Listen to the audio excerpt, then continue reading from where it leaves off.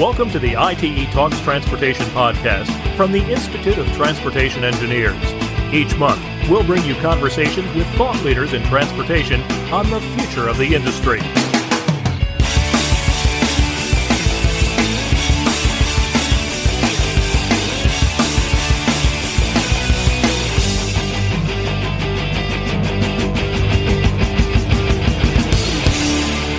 Thanks for joining us. I'm your host, Bernie Wagenblast. This episode of the ITE Talks Transportation Podcast is sponsored by Tri-Hydro. Our guest this month is Kelly Coyner, the founder and CEO of Innovation for Mobility.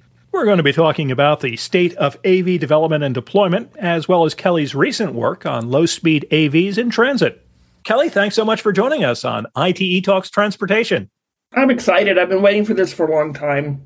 I think always the best place to start for those who aren't familiar with you is to tell us a little bit about yourself and Innovation for Mobility, if you would, please.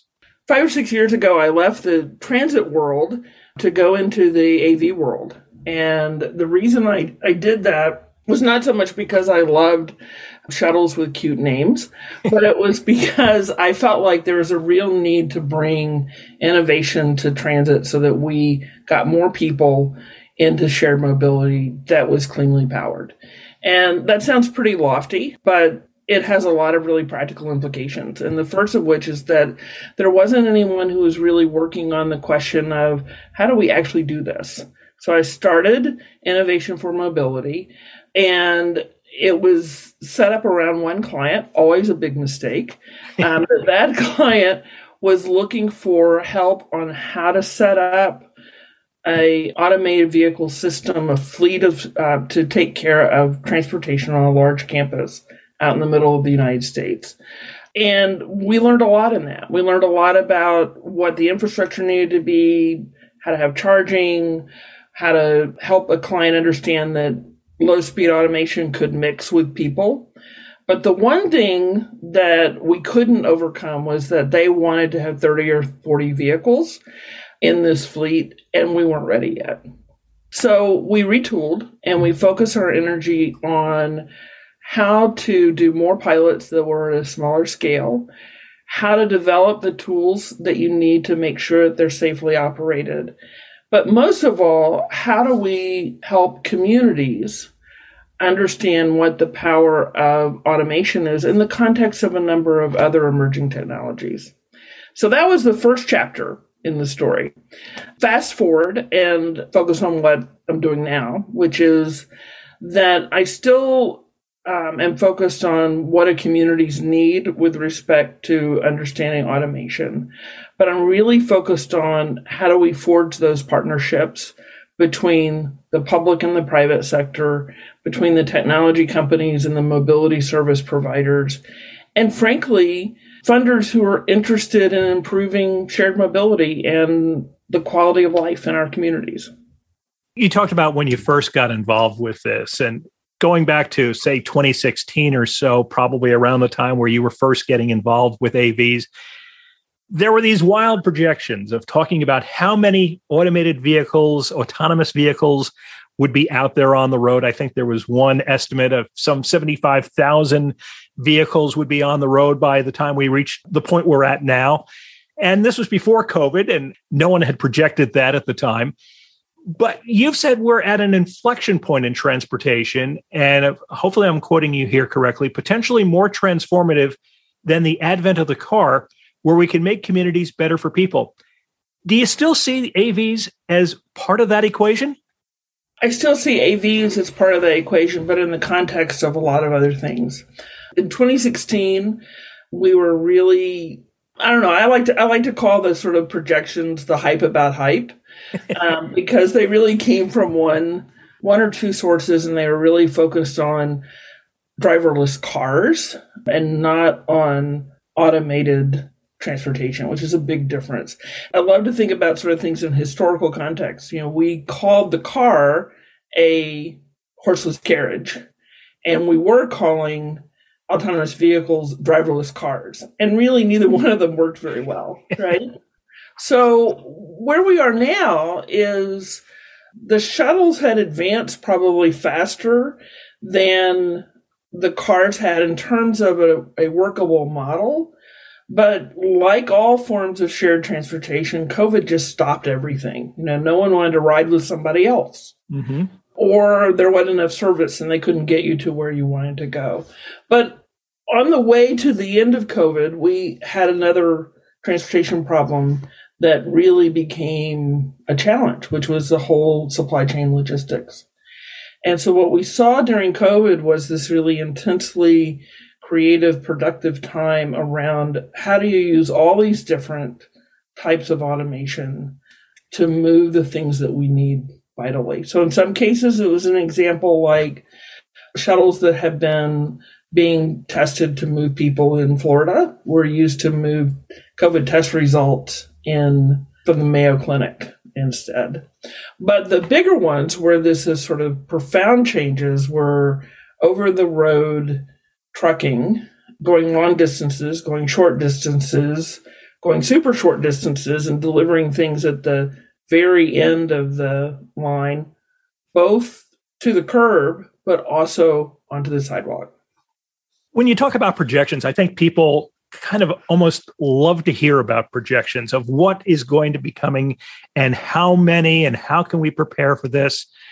We talked about those projections back in the middle of the 20 teens and how they may have been off a bit. But looking ahead, do you think is it valid to make projections as to what we might see 5-10 years down the road? And how do we rely on those projections?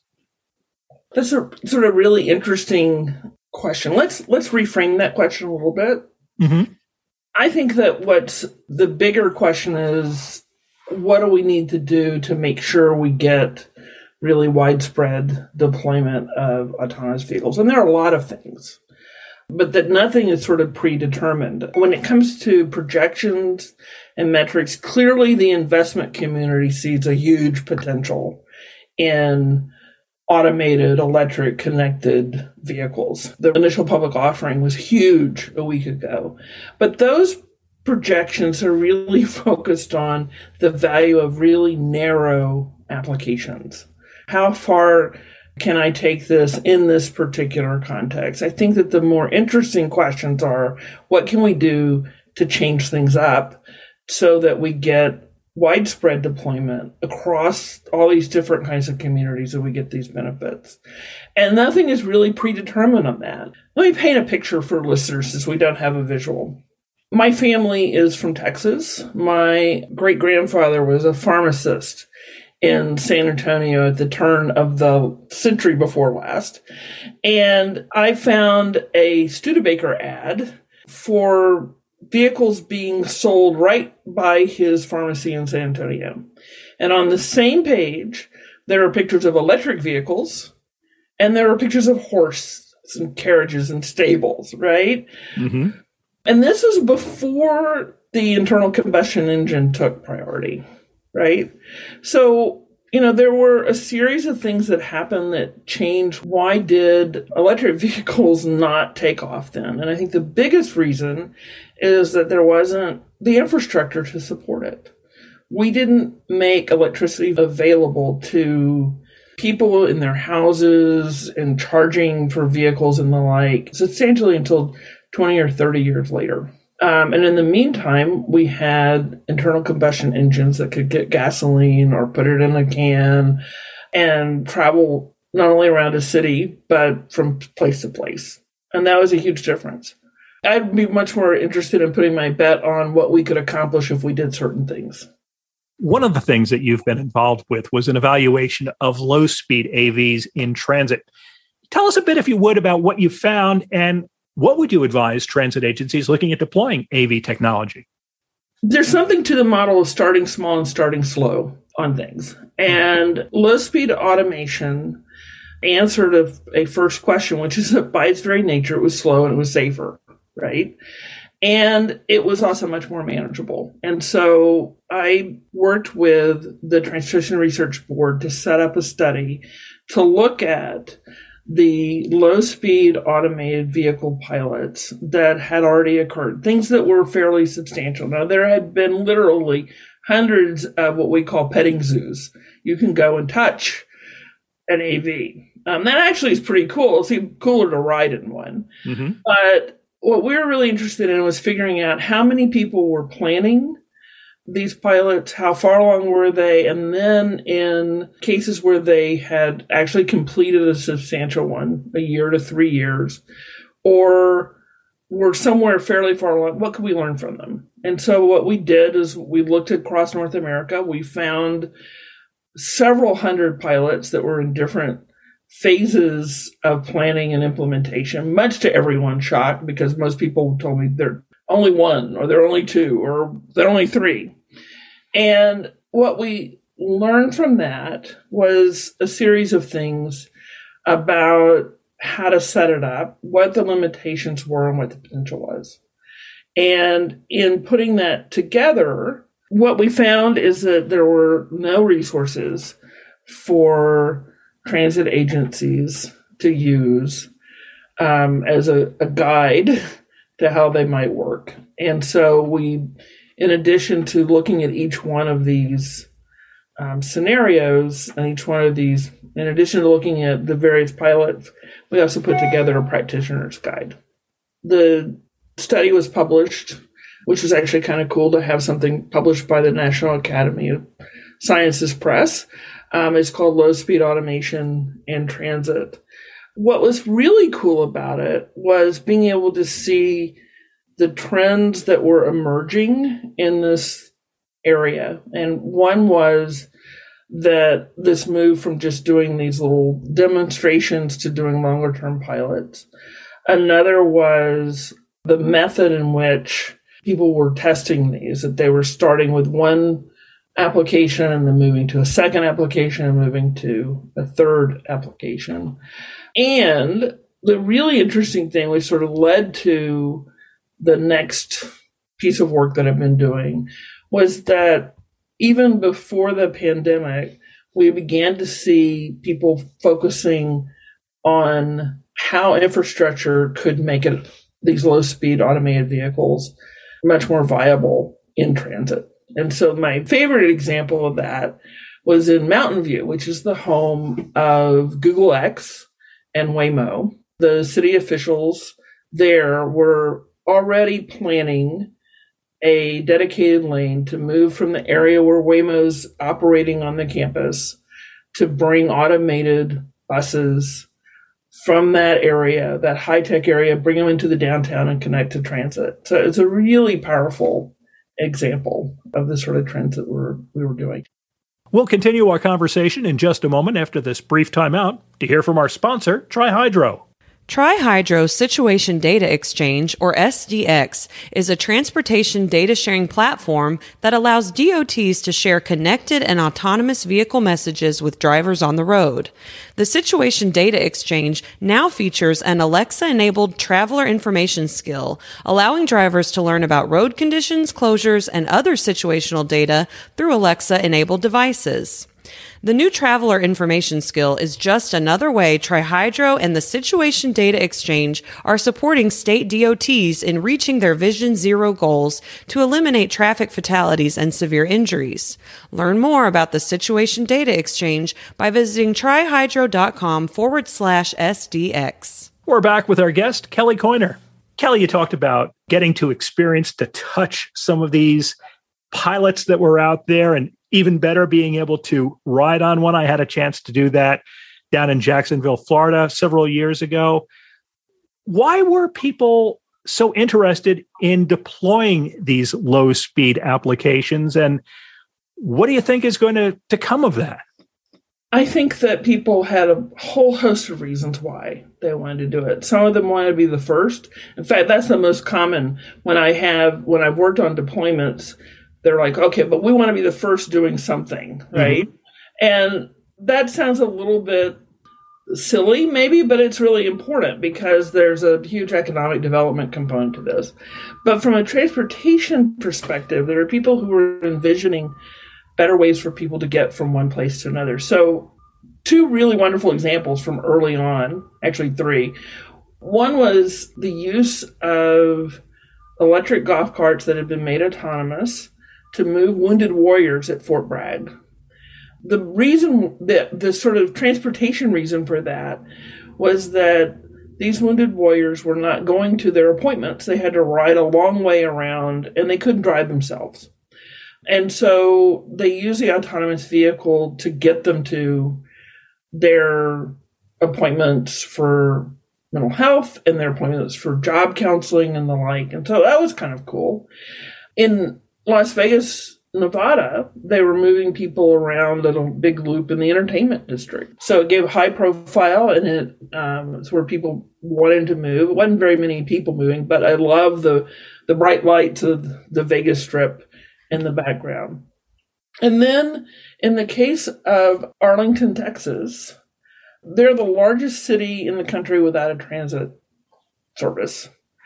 And they wanted to find ways to move people without using their cars. And so they've been experimenting with a variety of things. And so they've gone from this first case of moving people to and from a football stadium to moving them around an entertainment district. And now they have a small fleet that they're using to move students, including those who have disabilities, around a university campus.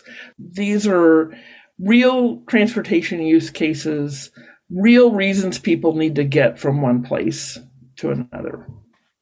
In general, I would say that the most common application that people are using is to get people to be able to move from where they got out of their cars to getting to healthcare or to education services. As this grows, and as we find ways that they can move a little faster, there are many more ways that they could be used to get to transit, to get home, to do quick grocery shopping, to pick up deliveries and the like. But those are sort of the beginnings with low-speed automation. In the month of November 2021, infrastructure has dominated the headlines in the transportation world. And there's been a lot of talk about what that's going to mean. I've been seeing stories about bridges and roadways and such, but I haven't seen a lot about how that all is going to relate to AVs. How do we get infrastructure ready for AVs? And what do you think is most important to do that? The most important thing is to have sound infrastructure for the vehicles to travel over, right? We have more than 40% of our roads and our bridges that are in just terrible shape. Even though I might look out and say, I wish my street were repaved, my street is basically fairly functional. There are lots that are riddled with potholes and cracks and the like, and there's no way for an AV to operate on them. But if we just make it about that, we're not going to move very fast on it. So a lot of people talk about infrastructure readiness, like when they're actually available, then we'll have the infrastructure that's ready for it. I'd rather think about the ways in which infrastructure can accelerate gaining the benefits from AVs. You can clearly get benefits from an autonomous vehicle being used by the freight business or by a part of the transit business. It's interesting. The big monetary savings are in decreased property loss from vehicles crashing into each other or into other things.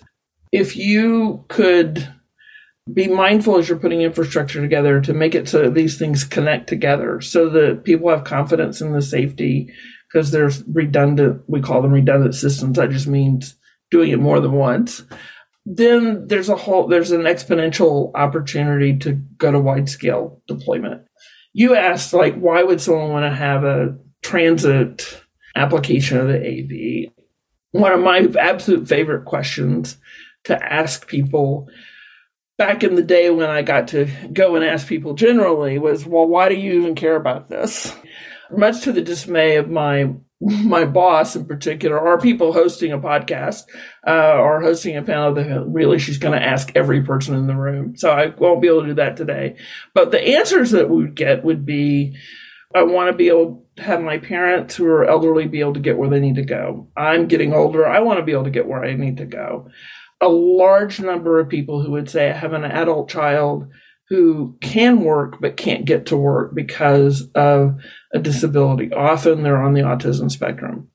All of those applications rely on infrastructure to make it happen. You can have a fully accessible vehicle, and if you can't get to it because you're blind or you're hearing impaired or you have cognitive issues or you just can't find the thing, it doesn't work, right? So the other thing I think that maybe even more exciting is that, this infrastructure bill is also tied to our climate change goals. There's a huge investment in electrification, and the power of combining electrification with automation is huge for climate change. So it's there, even if we don't say it out loud. And then sort of last but not least is like when people ask me, why do you care about it? For me, it's a safety issue. I spent more than 30 years trying to fix humans who run into things in cars, and I'm tired of it. I'm a mobility mama, literally. I have kids who are young drivers. I also know that until we move from really narrow use cases of moving something down a little stretch of highway or a long stretch of highway, and we have a lot of autonomous vehicles safely deployed, we're not going to get those safety benefits. Kelly, we talked a lot about what you've done, what you're doing. What's next? I am right in the middle of a year-long set of reports about infrastructure and autonomous vehicles. So, to me, this couldn't be a better time to be working on this. And so I'm talking to, the best researchers and the best in the AV space and the people who are working on infrastructure, like all of the ITE members, to find out, what do you need to make this happen? And so it's a really cool series. And the nice thing about it is that it's not trying to necessarily come up with the definitive answers. It's set up to get us a path to having those answers. So that's what I'm doing now. I'm often asked, should I spend my money on autonomous vehicles or on micro mobility or on mobility on demand? And my answer is yes. All of the above. Right. Because they're a system. If you take automation by itself and you don't combine it with accessibility and connectivity and electrification, and most importantly, that it's shared, whether we're talking about freight or transit, then we're sunk. And if you combine those things, then we get the best possible outcomes out of our transportation system. Unfortunately, we've come to the end of our time, but we want to thank both our guest, Kelly Coyner, the founder and CEO of Innovation for Mobility, as well as our sponsor, Tri-Hydro. Kelly, thanks so much. Thank you for having me.